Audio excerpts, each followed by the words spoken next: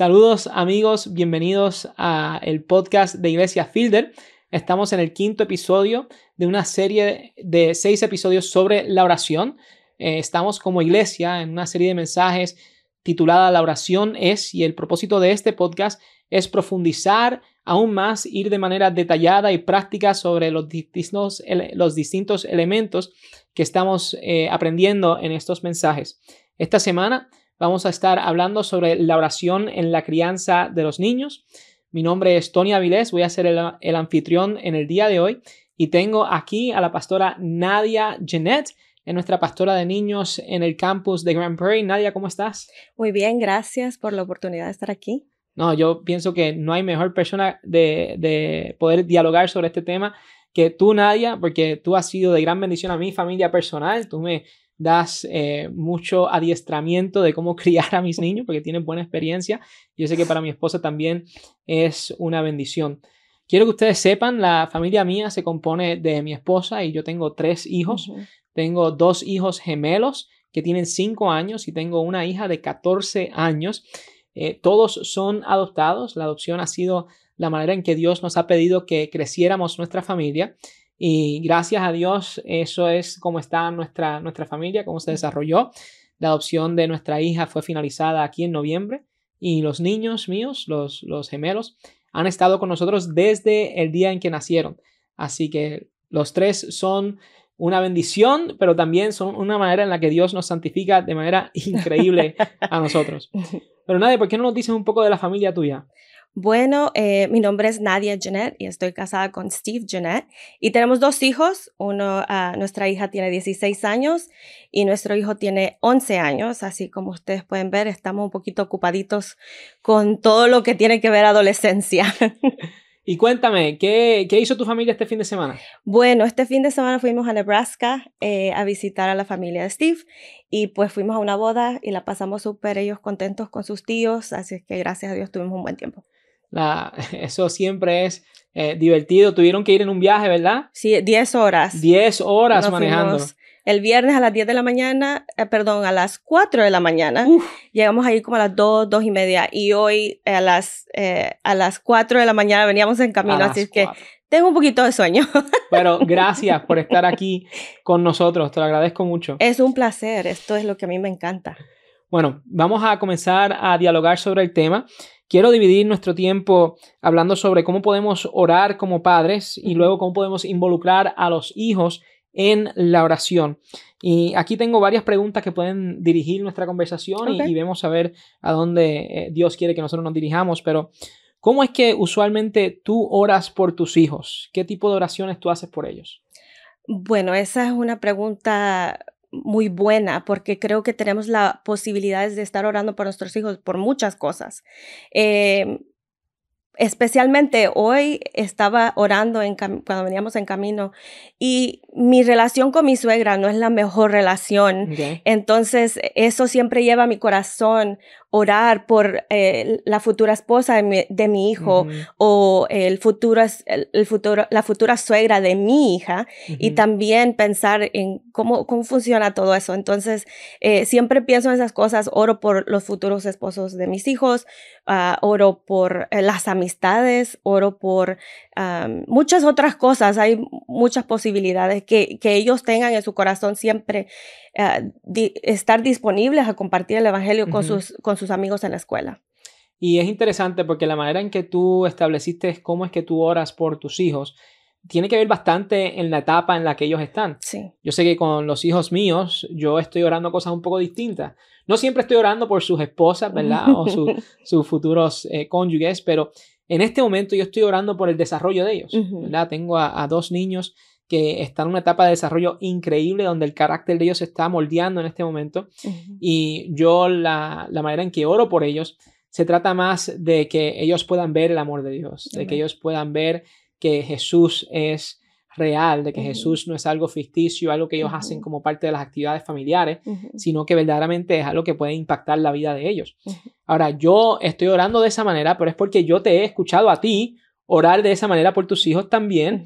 Y cuéntanos un poco, ¿verdad? De hace unos años atrás, ¿cómo es que tus oraciones son diferentes hoy a lo que eran antes en la vida de tus niños? Bueno, cuando mis hijos estaban pequeños, la oración era que ellos conocieran de Cristo, que ellos, por ejemplo, yo no me crecí en un hogar cristiano, entonces por eso mi deseo siempre fue de que ellos tuvieran una relación con el Señor que fuera de ellos mismos. ¿Eso hace sentido? Sí. O sea, no una relación que proviene de Steve o de mí, sino algo que le nazca a ellos del corazón, querer conocer quién verdaderamente es Cristo. Que ellos tengan un adueñamiento sobre su propia fe. Sí, sí, sí. Esa creo que era mi oración número 1. Y siempre también la oración de que el Señor nos guiara y que nos diera sabiduría en cómo ayudarlos, porque no es fácil. Criar a los hijos no es fácil. Cada uno. Oye, para mí ha sido lo más fácil del mundo. Es más fácil, ¿verdad? No. Es como montar bicicleta. Pero cada uno es diferente, cada uno necesita algo diferente, y cada momento traen cosas nuevas. Uno tiene un problema con la cosa, el otro con la otra, entonces estás orando diferente por cada uno de ellos. Y tú, cuando dices que oras diferente por cada uno de ellos, cuéntame alguna de las cosas específicas. Quizás, yo sé que no quieres delatar toda la historia personal de tus hijos, pero cuéntame algunas cosas donde quizás tú oraste específicamente por algo para tu hijo o tu hija, que tú viste que Dios respondió a esa oración tal como tú lo habías hecho. Sí, con mi hija, voy a tener que sacarle sus trapitos al sol, pero con mi hija cuando tenía aproximadamente 7 años, teníamos unas cosas con las que ella estaba luchando, y estaba luchando con algo que puede ser normal, y eso es mentir o ir a la casa de un amiguito y llevarse algo, y la verdad es que mi esposo y yo nos sentimos así como que ¿qué estamos haciendo mal? O sea, hemos estado orando, hemos pedido ayuda. De hecho, hasta la llevamos a consejería porque no sabíamos qué otra cosa que hacer. Oramos y oramos, y por medio de la oración y por medio de la ayuda que encontramos, y esto es lo más interesante, es la consejera decirnos, esto es un pecado de, ¿cómo se dice? Generational. De generación. De generación, que ustedes necesitan revisarse ustedes mismos para ver si ustedes son los que están luchando o que luchaban con eso, o tal vez otra familia, otro miembro de la familia lucha con eso o luchaba con eso. Entonces nos abrió la puerta en hacer esa batalla en rodillas y primero buscar dentro de nosotros si ese es pecado de nosotros, y después pensar, ok, si no es de nosotros, ok, ¿quién será? Y romper cadenas en el nombre de Jesús, que fue una lucha difícil en ese momento porque no hallábamos otra cosa que hacer, pero el Señor en su misericordia nos puso en la persona correcta, y después que nos diera las herramientas correctas para poder orar por nuestra hija, por lo que ella necesitaba, y ahora ver lo que el Señor ha hecho en su vida. O sea, ella ya no lucha con eso, gracias al Señor, pero es algo que tuvimos que buscar ayuda y obviamente ir directamente al Señor a orar por ella. Es interesante escucharte hablar sobre esta circunstancia. Yo me acuerdo que tú y yo hemos dialogado sobre este momento en la vida de tu familia, porque hay tanta gente que quizás tiene un pensamiento negativo sobre la consejería, que uno no necesita eso, especialmente si uno es cristiano, que uno lo que necesita es a Dios. Y yo entiendo de dónde sale ese deseo, ¿verdad? Yo entiendo de dónde sale este deseo de que debemos ir a Dios primero, pero tú llegaste a un momento de paz en la familia tuya, donde tú sentías quizás nosotros tenemos que buscar una ayuda profesional en la consejería, y asumo que fue una consejera o un consejero cristiano. Sí, sí. Y entonces, dado a eso, ellos pudieron ver la manera no solamente del comportamiento de ella, no estaba solamente dialogando sobre eso, sino que también te estaba ayudando en la vida espiritual de los niños. Sí. Me gustaría saber un poco de la jornada entre tú y Steve, de cómo llegaron a ese punto, cómo ustedes llegaron a ese punto de paz. ¿Había algún momento en el cual quizás ustedes lucharon con eso y tuvieron que pedirle a Dios que les ayudara a llegar hasta ese punto? Sí, yo creo que tuvimos que hablar mucho y decir, ok, estamos en un lugar, en un terreno que no conocemos, un terreno que sentimos que no tenemos las herramientas correctas. Y gracias a Dios sabíamos de este lugar donde hay consejeros cristianos, y fuimos, y era como una terapia en juego. Entonces, por medio de lo que la consejera nos dijo y que revisáramos nosotros mismos, ¿no? Nuestros corazones y qué es lo que estaba pasando, pudimos darnos cuenta que mi esposo cuando era pequeño también tenía eso y yo también, o sea, uno no sabe lo que uno trae cargando hasta cuando se llega en momentos donde nuestros hijos están pasando por momentos difíciles y uno dice, ok, ¿qué es lo que está pasando? Y gracias a eso pudimos confesar nuestros pecados y ahora pudimos ayudar a nuestra hija también. Y eso es algo tan importante, el uno reconocer que el mismo quebrantamiento, no solamente el tuyo, sino que el de tus antepasados, ¿verdad? Así es. Puede impactar la vida de tus niños. Así es. Y para mí, me estoy poniendo un poco emocionado porque estoy pensando en mis propios hijos. Sí, sí. Y como les conté al principio, los hijos míos son adoptados y son un regalo de Dios y yo los amo de todo corazón porque son mis hijos. Así es. Son los hijos que Dios me dio. Pero si yo veo algún comportamiento así con ellos, yo no siempre puedo ir a la historia familiar para ver si hay algún pecado generacional que está haciendo algún tipo de impacto. Exacto. Ahora. Y entonces yo me pregunto, o sea, si yo no tengo acceso a eso, ¿cómo puedo yo orar por ellos? Y yo sé que yo tengo una manera en la que yo estoy haciendo eso, pero cuéntame tú, ¿qué opinión tú tienes sobre eso? Bueno, eso es lo más chévere, porque si tú no sabes lo antepasado de tus hijos, el Señor sí lo sabe. Y podemos confiar en eso, podemos confiar que el Señor conoce todo. Amén. Entonces, desde ahora tú puedes empezar a pelear de rodillas, a pedirle al Señor y decirle, Señor, rompe todas las cadenas del pasado que pueda, por ejemplo, la adicción corre en el lado de mi esposo. Y mi suegro era alcohólico y sufría con las drogas también. Gracias al Señor, al final de su vida, él pudo dar su vida a Cristo. Pero son cosas que nosotros sabemos ya. Entonces podemos orar y decirle, Señor, rompe esas cadenas de adicción en la vida de nuestros hijos. Y aunque tú no sepas eso de tus hijos, aunque tú no sepas si es eso o otra cosa, tú puedes empezar a orar por eso. Y el Señor puede empezar a obrar en la vida de cada uno de ellos. Estoy completamente de acuerdo. El Espíritu de Dios sabe todas las cosas. Amén.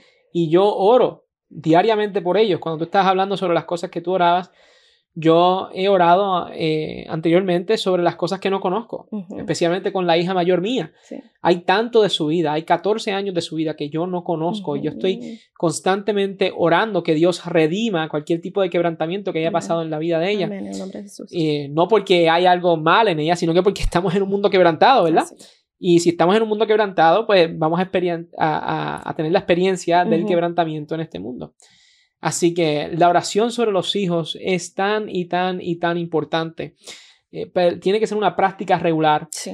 Cuéntame cómo tú y tu familia practican la oración sobre tus hijos. O sea, específicamente tú individualmente como mamá, quizás tú y Steve juntos. ¿Cómo ustedes practican eso en su hogar?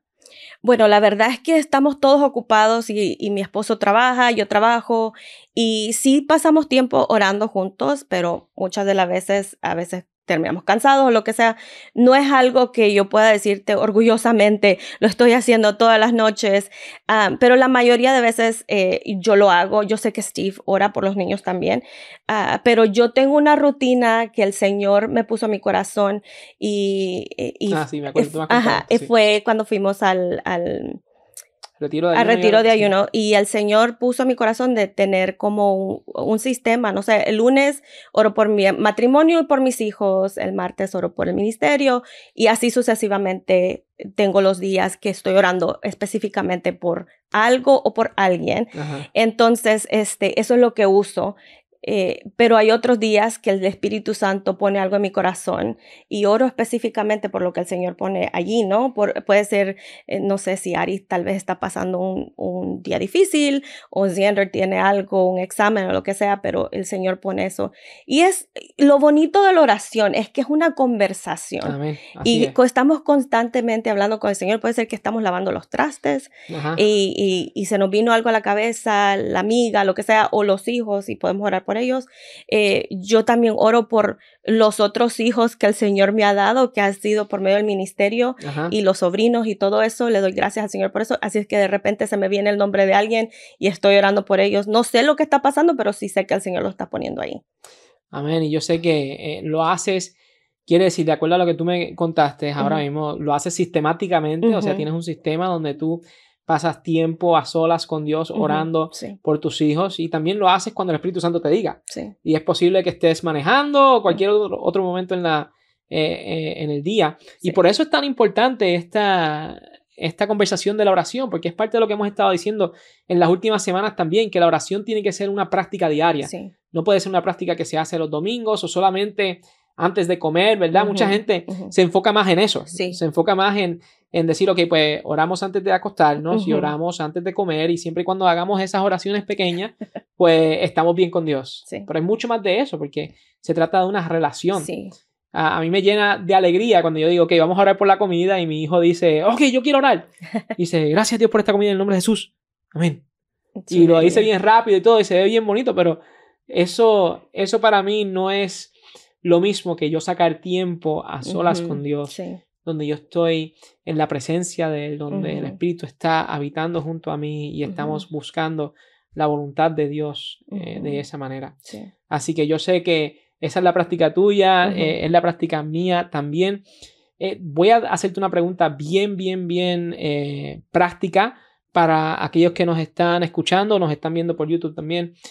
Como cuánto tiempo, cuando tú sacas ese tiempo para alguien que está comenzando a orar, ¿verdad? Alguien que está comenzando a orar por su familia, o sea, ¿cuánto tiempo? Yo sé que para mí, yo lo hago en un cuaderno, yo escribo mis oraciones sobre mis hijos en el cuaderno, y de acuerdo a su personalidad y todo eso yo lo hago. ¿Eso es lo mismo que tú lo haces un poco distinto? ¿Más o menos cuánto tiempo tú pasas haciendo eso?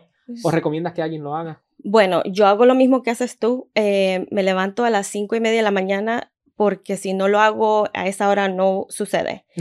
Entonces, ahora que mis hijos están en esta edad, porque corro para la escuela, ahora están en vacaciones, ojalá duerma un poquito más, pero si saco ese tiempo, lo hago como tú, y usualmente me tardo entre media hora a una hora, dependiendo cómo está fluyendo el Espíritu Santo. Si me está poniendo más cosas, estoy escribiendo más. Entonces, si quieren empezar, de veras, si quieren empezar 15 minutos, 5, 10, 15 minutos, es empezar la práctica. Tenemos que empezar en algún momento. Y yo me distraigo mucho, y por eso prefiero escribirlo en un cuaderno, porque después estoy pensando. Yo soy igualito, tú y yo, cualquier cosita.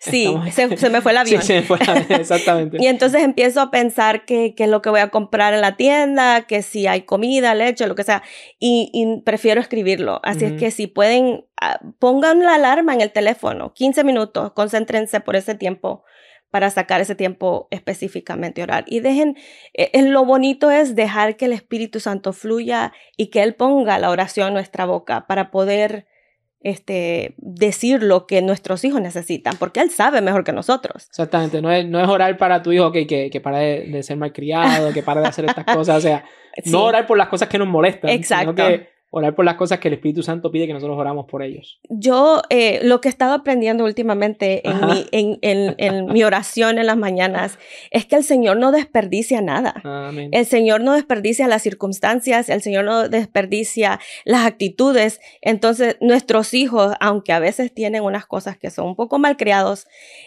nosotros lo vemos como malcriadas, pero al final el Señor va a usar esas cosas para algo. No sabemos para qué, pero las va a usar para algo. Puede redimir esas cosas, ¿me entiendes? En el nombre de Jesús. Amén. En el nombre de Jesús, que redima eso y lo use para su gloria. Así sea. Ok, ya hemos pasado bastante tiempo hablando sobre cómo nosotros podemos orar por nuestros hijos, y me encantaría escuchar un poco más de cómo podemos comenzar a involucrar a nuestros hijos en la oración. Así que comencemos primero escuchando de cómo tú involucras a tus hijos. Yo puedo compartir un poco de lo que yo hago con los hijos míos también, y vamos a ver a dónde llegamos con eso. Bueno, cuando mis hijos estaban pequeños, más que todo Ariana, yo hacía mi tiempo en silencio enfrente de ella. Yo creo que los niños aprenden mucho más viéndonos, escuchándonos, que nosotros diciéndoles, haz esto. ¿Sí me entiendes? O sea, nosotros somos sus modelos. ellos nos están viendo, todo lo ven. Entonces yo me acuerdo que Ariana sacaba su Biblia chiquita y se sentaba al lado mío. Y entonces yo hacía mi tiempo en silencio porque, tú sabes, ella tenía muchas cosas que decir, pero lo veía y ella tenía la misma intención en su corazón. Entonces, ¿cómo hacemos? Involucramos a los niños. Por ejemplo, el viernes tuvimos, alguien me mandó un mensaje de texto y me dijo que habían tenido a su bebé. Y entonces yo les dije, todos paramos, vamos a orar. Y ellos sabían y empezamos a orar todos y fue algo bonito porque ellos son parte de mi ministerio también. O sea, eso es algo que el Señor me ha llamado a hacer, pero también ellos son parte. El Señor los ha llamado a ellos también conmigo, pero ellos oraron por esa persona también. Sí, me encanta escuchar que tú dices que durante el tiempo que tú pasabas con el Señor, así, la hija tuya pasaba el tiempo con ellos. Tú lo llamaste el tiempo en silencio, quizás otras personas las conozcan como el tiempo a solas con Dios o el estudio, el devocional que ellos hacen, pero ese tiempo en el cual uno se para estar con Dios, tú estás diciendo, invita a tus hijos a ser parte de eso. Sí. Y aunque quizás sea un poco más trabajo. No tanto a solas o en silencio. No tanto a solas ni en silencio, ¿verdad? Pero vale la pena. Sí. Esa inversión vale la pena porque ahora que son mayores están orando contigo. Exacto. Alguna de las cosas que nosotros hemos hecho como familia es que sí, tenemos estas prácticas de que oramos en cada momento de comida, oramos también de noche, pero por la noche no solamente yo oro por ellos, sino que yo les ayudo a practicar. Yo les digo, ok, ¿qué vamos a decir de gracias a Dios? ¿Por qué le vamos a decir gracias a Dios hoy? Y deja que ellos respondan. Así ¿verdad? Es. Que ellos respondan a su nivel. Sí. El hijo mío a veces le da gracias a Dios por el pepperoni, porque le gusta el pepperoni. O le da gracias a Dios otro día por el cielo estar azul. O sea, yo no sé. Sí. Pero es algo bello el que ellos comiencen a procesar lo que ellos están experimentando a su alrededor. Sí. Y aun cuando bebé, es importante para uno mismo comenzar ese tipo de práctica, porque si tú no lo haces cuando ellos son bebés, se te va a hacer bien fácil no hacerlo. Así es. Cuando ya van creciendo. Y mientras más van desarrollando su vocabulario, más ellos pueden internalizar lo que está a su alrededor. Así es. Y entonces yo lo que hago específicamente, le digo que vamos a dar gracias, porque vamos a dar gracias, y qué tipo de ayuda le vamos a pedir a Dios, porque yo quiero que ellos aprendan que tienen que depender de Dios Así también. Es. Y yo le doy gracias a Dios por el ministerio de niños, porque yo sé que ustedes tienen unas prácticas en el ministerio de niños también sobre la oración, así que compártenos un poco sobre eso, las distintas cosas que tiene el ministerio de niños para involucrar a los niños en la oración. Bueno, yo te puedo decir desde que los niños están, desde el cuarto de los bebés hasta el 6º grado, estamos constantemente hablando sobre la oración. Los preescolares les enseñamos a decir una oración chiquita, ¿no? Decir gracias Dios por los Cheerios o gracias Dios por mi maestra. Así fue que dijo mi aprendió. ¿Viste? Entonces, constantemente estamos hablando. Es como a veces yo creo que nos quedamos en eso, que la oración tiene que ser una oración hermosa, bella, con las palabras más rebuscadas. Yo creo que necesitamos el diccionario. Sí. Pero la verdad no es así. El Señor está escuchándonos todo el tiempo. Entonces, enseñarle a nuestros hijos desde chiquitos, decir, mira qué bonita la flor. Dios creó esa flor. Es bella. Gracias a Dios por la flor. Empezar desde ahí, desde como tú dijiste, de bebés. Y así van creciendo y vamos aprendiendo hasta que ellos vienen y nos traen oraciones. Por favor, pide por mi abuelita que está enferma. O yo quiero orar hoy por los Cheerios. O yo quiero orar por mi amiga que no vino, porque usualmente están, ¿dónde está fulanita? Y ellos, no vino porque está enferma. Vamos a orar por él. Nace ya de ellos decir, vamos a orar. Y eso es algo que empieza de que están chiquitos hasta ahora que están en 6º grado, ¿no? No, y gloria a Dios por la manera en que nuestra iglesia específicamente, yo sé que hay muchas iglesias que están haciendo esto también, quieren involucrar a los niños en la oración desde joven, ¿verdad? Sí. Nosotros los otros días tuvimos una reunión de oración donde tuvimos un viaje misionero que estaba saliendo y ellos prepararon unos paquetes paquetes higiénicos, ¿verdad? Y ellos estaban preparando para llevar esos paquetes a otra parte del mundo que estaba en grande necesidad, y lo que hicimos fue que como iglesia todos nos reunimos para orar, que Dios usara esos paquetes. Y yo también escucho que especialmente los de sexto grado ya están comenzando a orar por la salvación de sus amigos y cosas así. En este último semestre tuvimos, bueno, ya llevábamos casi un año desde el ¿cómo se llama? El otoño y ahorita la primavera, estos 2 semestres. Tomamos el tiempo de hablar sobre la oración y hablar que el Espíritu Santo, cómo funciona el Espíritu Santo, cómo Él nos habla, cómo seguimos la oración. Estamos aprendiendo. Estábamos aprendiendo también a poner el nombre de una persona, igual que estamos haciendo en los servicios con los adultos. Ellos pusieron los nombres de sus amigos. Y también yo les dije, ok, miren, van a ir a la escuela y van a invitar a una persona a la iglesia, pero no quiero que vayan y busquen a su amiga, que ya saben que van a la otra iglesia. Sí, exacto, quiero que me busquen a otra persona. Entonces ellos fueron muy sinceros conmigo, especialmente los preadolescentes. Me fueron sinceros y me dijeron, es que no me cae bien esa muchacha, lo que sea.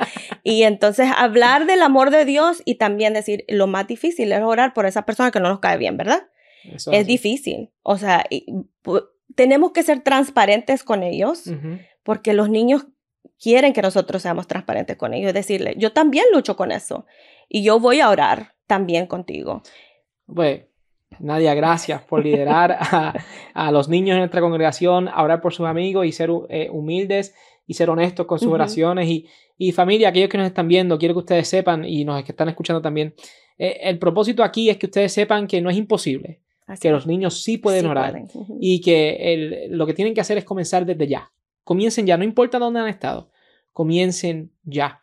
Yo sé que tenemos varios recursos también, pero se nos está acabando el tiempo aquí, así que van a estar en las notas del episodio. Asegúrense de estar pendiente a eso. Pero nuevamente, gracias por estar con nosotros aquí en el podcast de Iglesia Fielder. Únense a nosotros la semana que viene cuando sigamos hablando sobre la oración. Hasta la próxima. Gracias por escuchar este episodio. Espero que lo hayas disfrutado. Si tienes más preguntas, puedes visitar fielder.org/podcast y enviarnos esas preguntas de esa manera. Si estás viendo en YouTube, también puedes dejar un comentario. Si disfrutaste el episodio de hoy, asegúrate de dejarnos comentarios y una reseña para ayudar que este mensaje llegue a otras personas en nuestra comunidad. Nuestro deseo es que este podcast ayude a adiestrar a otras personas a ser los seguidores que Cristo quiere que ellos sean dentro y fuera de la iglesia.